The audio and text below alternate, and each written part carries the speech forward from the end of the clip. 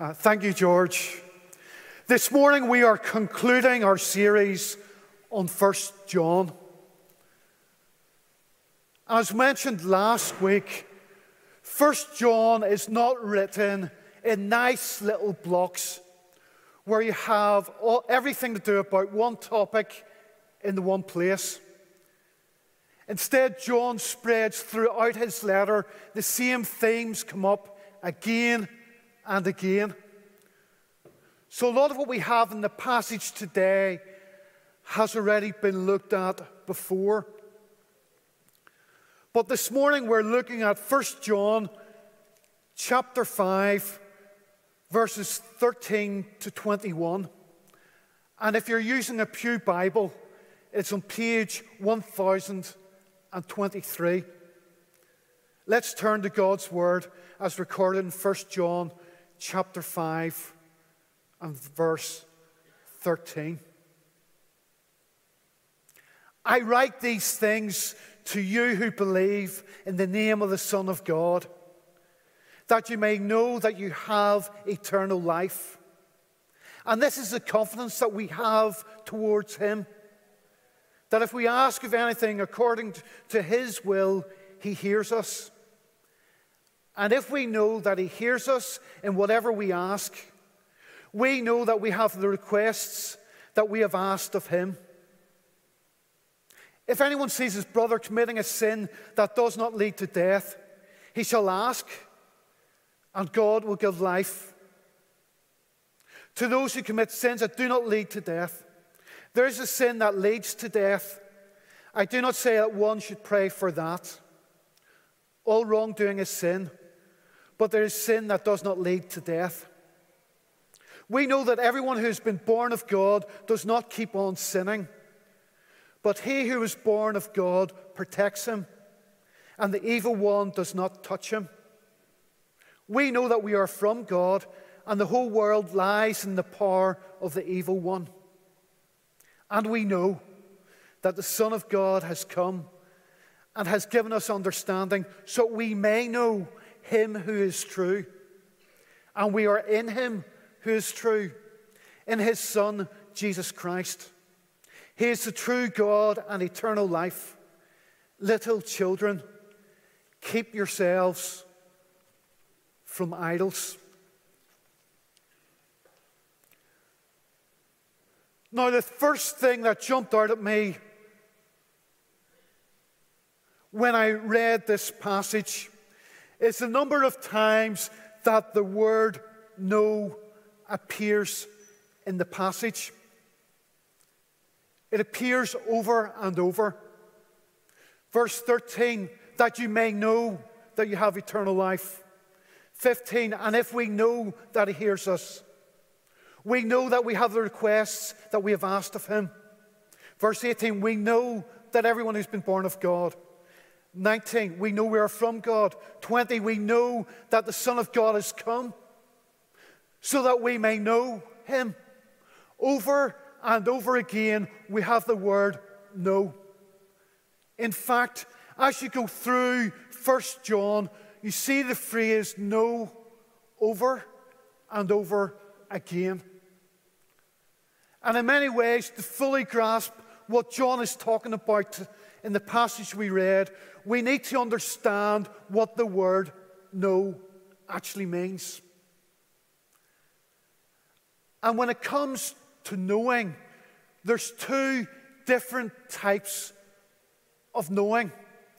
There's knowing about something, and then there's also knowing a person. So I just want to look at those two things just to get the background for what we're talking about this morning. The first thing is knowing something.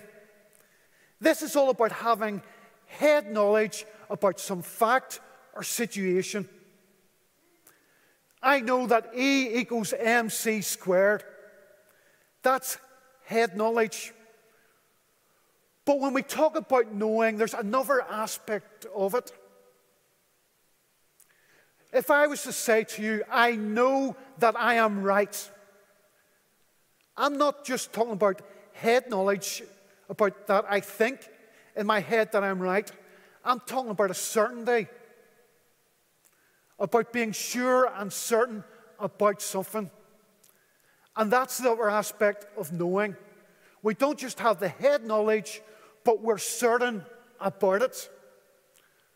But how can you be certain about something?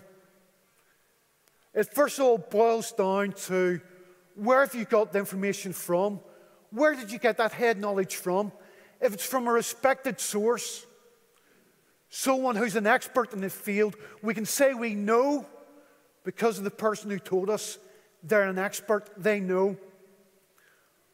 But we also sometimes know with certainty from practical experience, because we've taken that head knowledge and we've had to apply it in real life. We know for certain because we've used the knowledge.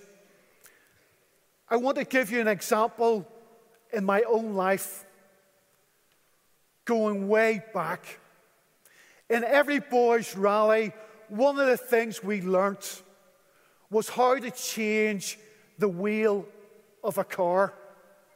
We would have been in the old Minor Hall, which is now the cafe, and one of the leaders, maybe Ian Sullivan, I'm not sure who it was, would have explained to us in detail how you change the wheel of a car. In that Minor Hall, I gained head knowledge of how to do it. But I didn't really know how to do it. We then went out into the small car park and we had a go at changing a wheel. At that point, I sort of knew how to do it. As part of a large group, we'd sort of fumbled about and sort of got it done. And I think the leaders probably afterwards went and fixed it. But I sort of knew, but I still didn't really know. But there came a day when I can say that I really knew how to change the tire of a car. And funnily enough, it was an EBR leaders planning weekend. And the Sunday after lunch, I went out to the car and looked at the passenger wheel, and it was flat. And I had to change the wheel of my car for real, or I wasn't getting home. After that, I could say with certainty, I know how to change the wheel of a car. I've done it. I've got certainty. So knowledge comes from learning facts, but we can have certainty based on who told us, but also practical experience. But there's another type of knowing, and that's knowing a person.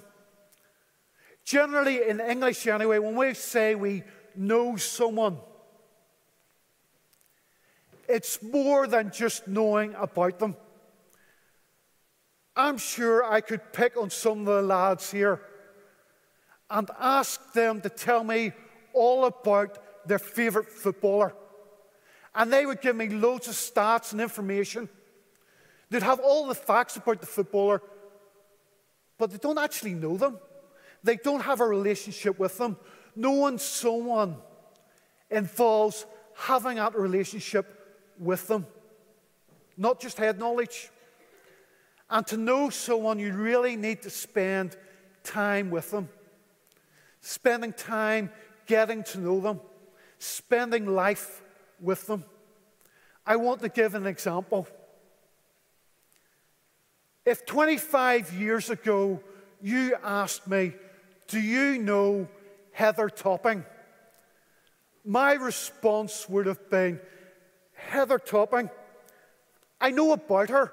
That's Sharon Topping's sister. I've done schism with Sharon. I know Sharon. But Heather Topping, she might be a nurse, but I know about her, but I don't know her. Might have met her once at her mum and dad's house after meeting Kilcavey, but I don't know her. But then maybe, I think it's roughly 23 years ago, these are rough timelines. If you ask me, do you know Heather Topping? I would have said, yes, I know Heather Topping. She's a lovely Christian girl. She's one of my friends. I've started to get to know her. She's a lovely girl. You might have even seen maybe a wee glint in my eyes at that point. But if you ask me today, do I know Heather Topping? I'd have to say, actually, you mean Heather McGee. She's my wife. I spent the past 21 years of marriage getting to know her better. As I spend time with Heather, I get to know her better day by day, and she gets to know me better. So knowing someone is not about head knowledge, it's about having that relationship, spending time with them to get to know who they are, what they're like, what they like, what makes them happy, what makes them sad, what they care about. Knowing someone involves time and relationship. So with that, let us now turn to our passage.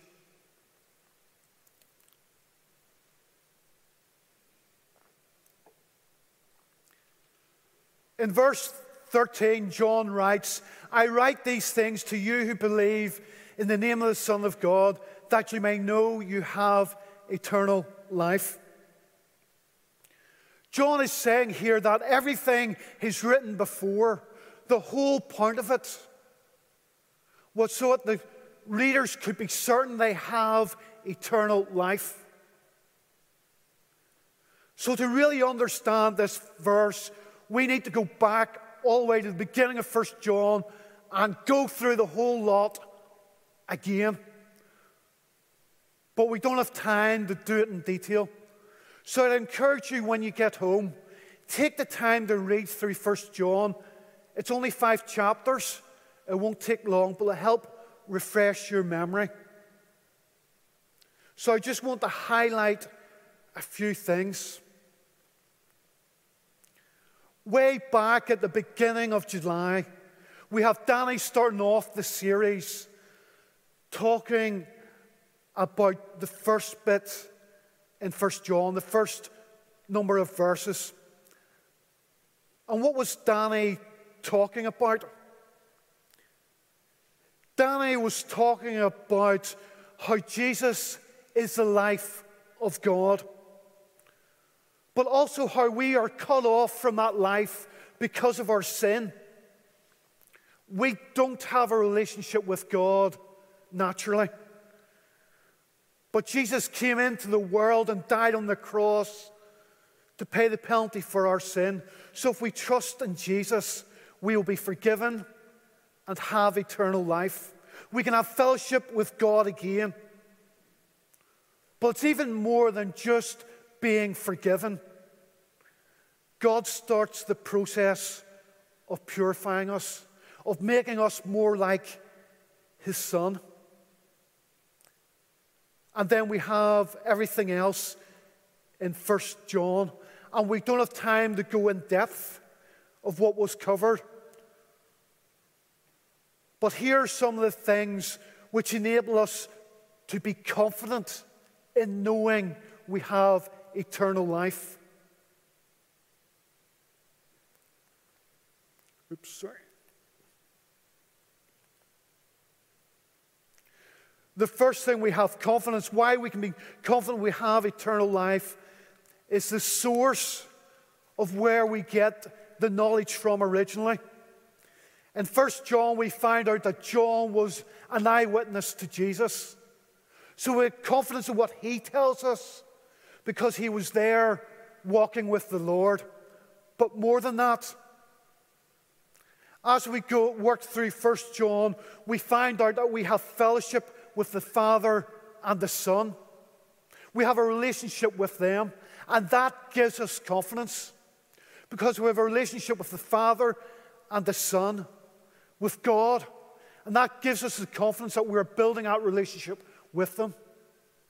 But also we've been given the Holy Spirit to help us, to guide us, to transform us.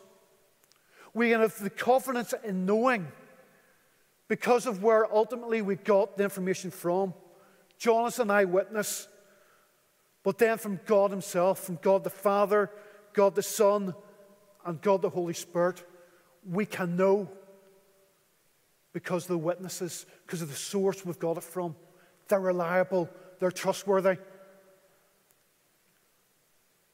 But then we move on. Knowing's also from experience. And as you go through 1 John, you find John talking about the experience of the Christians, of the believers. First of all, of the evidence in their lives of God changing them. As they obey God, as they start doing what God wants them to do. That reinforces the fact they have eternal life and their love one for another. They're showing love to each other, which again reinforces they have eternal life. But then John moves on in the passage we're looking at this morning to talk about prayer.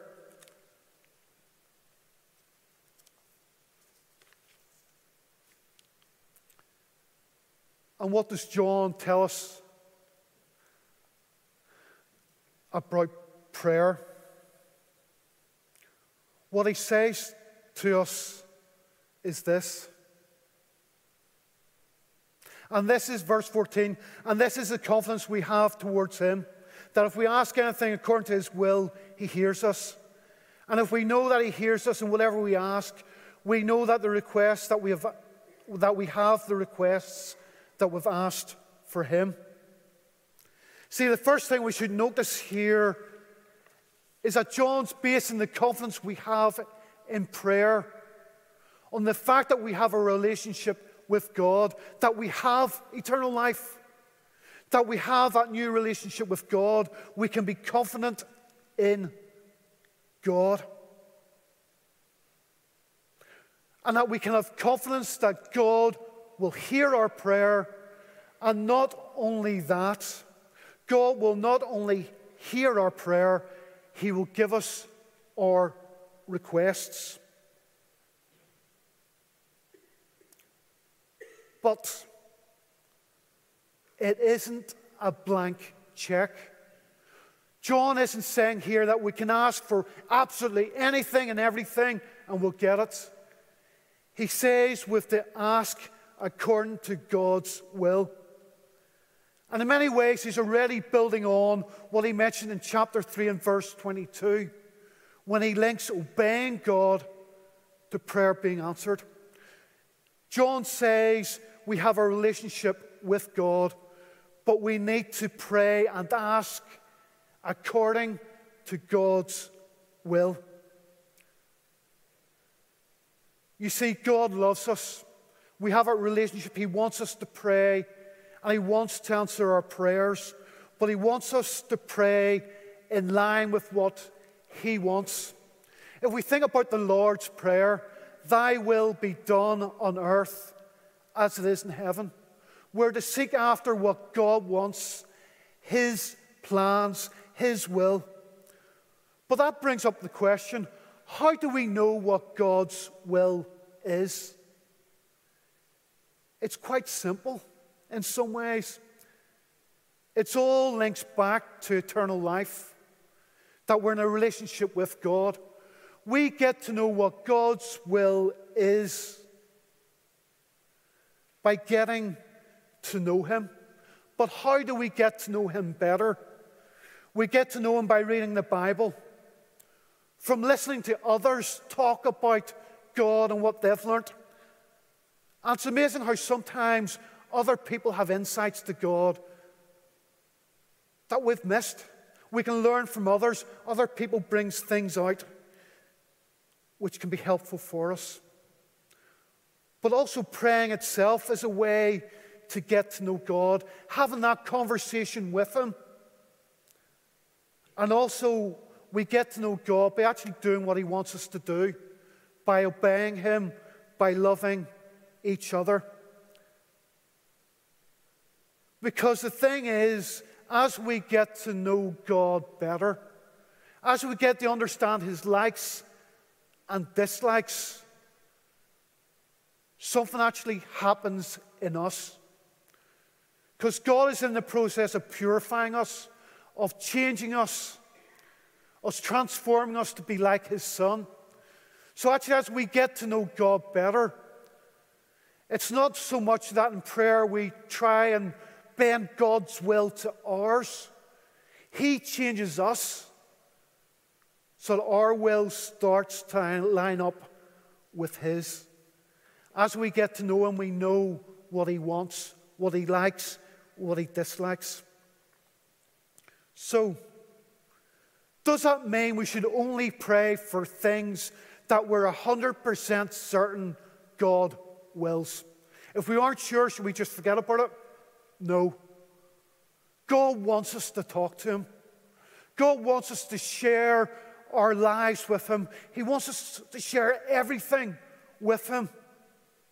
He wants us to bring all our concerns, all the things we want. We need to come before Him. Yes, there's some things which are obviously not God's will, because when you look at the Bible, it clearly states some things are wrong, full stop. And we shouldn't pray for those. But there's things we're not sure about. We still should pray.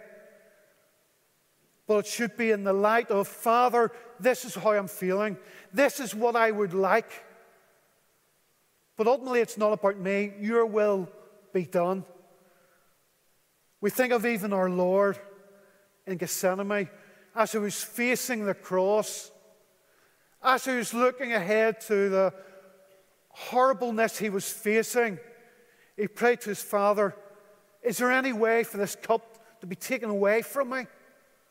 But not my will be done, but Thy will be done. So when we pray, it should be done in light of God's will. But He wants to hear all our prayers.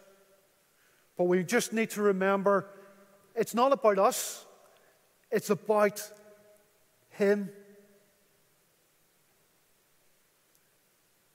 Then John moves on to talk in verse 16. If anyone sees his brother committing a sin not leading to death, he shall ask God, and God will give him life. I just want to pause at this point. And in this verse and the next verse, it talks about a sin that leads to death. And at this point, I'm going to put up my hands and say, I'm not sure what it's referring to. Commentators I've looked at suggest it's more referring to a non-Christian, and maybe something like sin against, blasphemy against the Holy Spirit, a sin where someone would ask for forgiveness. But I don't know, so I'm not referring to that this morning. But what John is saying here is if we see our brother, our fellow believer sin, what should we do? So often we can take the attitude when we see someone sin to get proud and think, I'm not like that guy. I wouldn't do that. Or maybe the other reaction is to go, hey, George, did you see what he did? I have a bit of gossip. But John is saying our response, one of the responses, because he's not given a full, in-depth guide of how to deal with someone sinning. One of our responses, if we see our brother sin, we should pray for him. We should pray that God gives him life, that God restores his fellowship with the believer. Because that's the problem of sin. When we sin, it gets in the way of our relationship with God. So if we see someone sin, we're to pray for them. Pray that God would intervene, that God would give them life, that they'd be restored. And you know, that also links back to chapter 2. Because not only are we to pray for our brother if we see him sin, chapter 2, we have the good news. There's someone far better than even the best person in this place praying for us. Because chapter 2 reminds us we have an advocate before God for when we sin. The Lord Jesus is there before God interceding for us when we sin. But John says to us, with to, in some ways, copy our Lord. When we see someone sin, pray for them. And that brings up a very good question, which is going maybe a wee bit off the side. And that is, when we pray for people, what sort of things do we pray for them? Because I know it's very easy to pray for people who are sick or going through a hard time, that God would help them, that they get better. But do we always just pray for the physical aspects of people's welfare? Do we take time to pray for our fellow believers, that God would strengthen them spiritually, that God would help them grow, that God would enable them to get to know Him better? Just something to think about. So John talks about prayer. And then John goes on and concludes with 3 no's. In verse 18 he says, we know that everyone who's been born of God does not keep on sinning. And again, this is going back to chapter 3. We know, we can be certain that if you're born again, if you're a believer, not that you will not sin, but you won't keep on sinning. That it won't be a continual habit, but our desire should be not to sin. God is transforming us, purifying us to become more like His Son.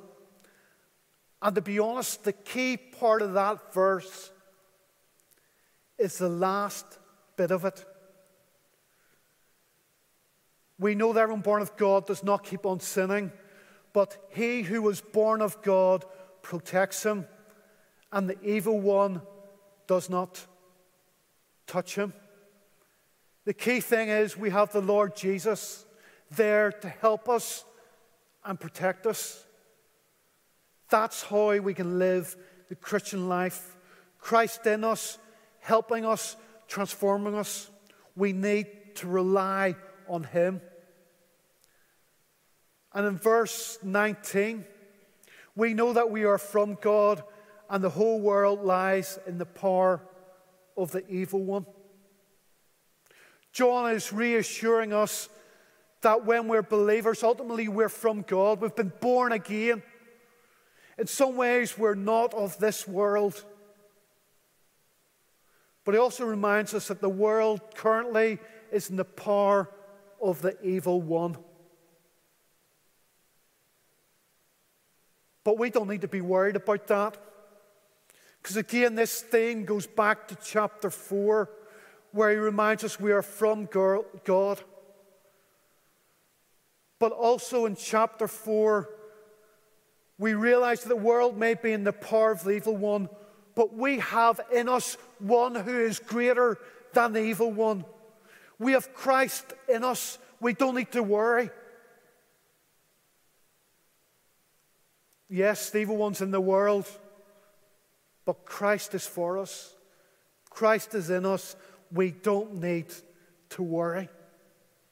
We know for certain we're going to be okay. And then the final no is in verse 20. We know that the Son of God has come and has given us understanding. This is key. The reason we can understand things about the Word of God is the fact that the Lord Jesus came into this world and He has given us understanding. He enables us to understand the things of God. But this verse goes on to another, so that we may know Him who is true. And you see, this verse is actually looping back to the start of the bit we were looking at this morning. Because John says he wrote that you may know that you have eternal life. He says here that the Son of God's come. He's given us understanding, and the purpose of that understanding is that we may know him who is true. Knowing him who is true and having eternal life is actually really the same thing. Because in Jesus' high priestly prayer, in John chapter 17 and verse 3, this is how the Lord defines eternal life. And this is eternal life, that they may know you, the only true God, and Jesus Christ, whom you have sent. You see, eternal life is about knowing God, about having that relationship with him. And John in this letter has written, it's so we can be certain we have eternal life, certain that we know God. But it's written to believers. The Lord Jesus had to die on the cross, and we need to trust in him and follow him. But the great thing about eternal life, as was mentioned last week, because it's knowing God, eternal life doesn't start when we die. It starts here and now. It started when you first trust in Jesus. We start then to get to know him better. It's a process. And we can be certain about it. We can confidently say we have eternal life. But there's a challenge in having that confidence.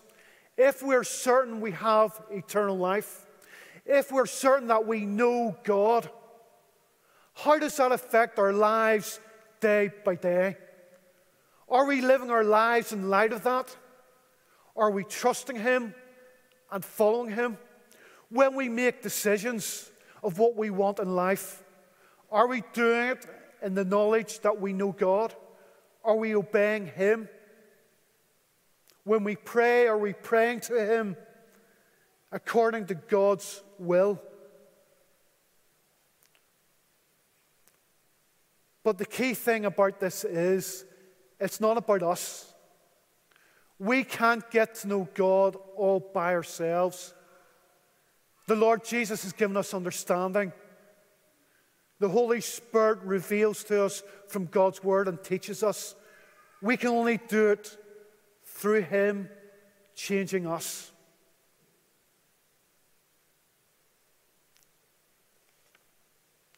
I'm going to pray in a moment. But I just want to conclude by saying, knowing God, having eternal life is the reason we're all here.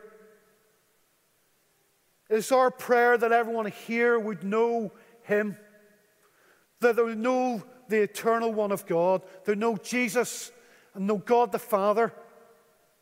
But more than that you would only just start to know him, but that you'd grow and mature and get to know him better. That's why we meet together, to know him. It's about him, but it's also about him working through us and changing us. Let's pray. Father, as we come before you this morning, we want to thank you that we have 1 John, that we have that little letter that John wrote to encourage the church so that they may know they have eternal life.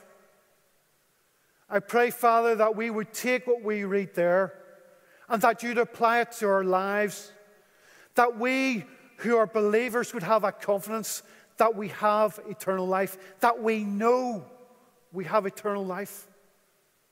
But more than that we would continue to get to know you better. And that as we get to know you better, Father, that you transform us. But Father, our prayer also here today is for those who don't know you, that they would take that first step of trusting in your Son, that they may know him, that they may know you, the only true God, and Jesus Christ, whom you have sent. Father, just be with us and apply your word to our hearts. In Jesus' name we pray. Amen.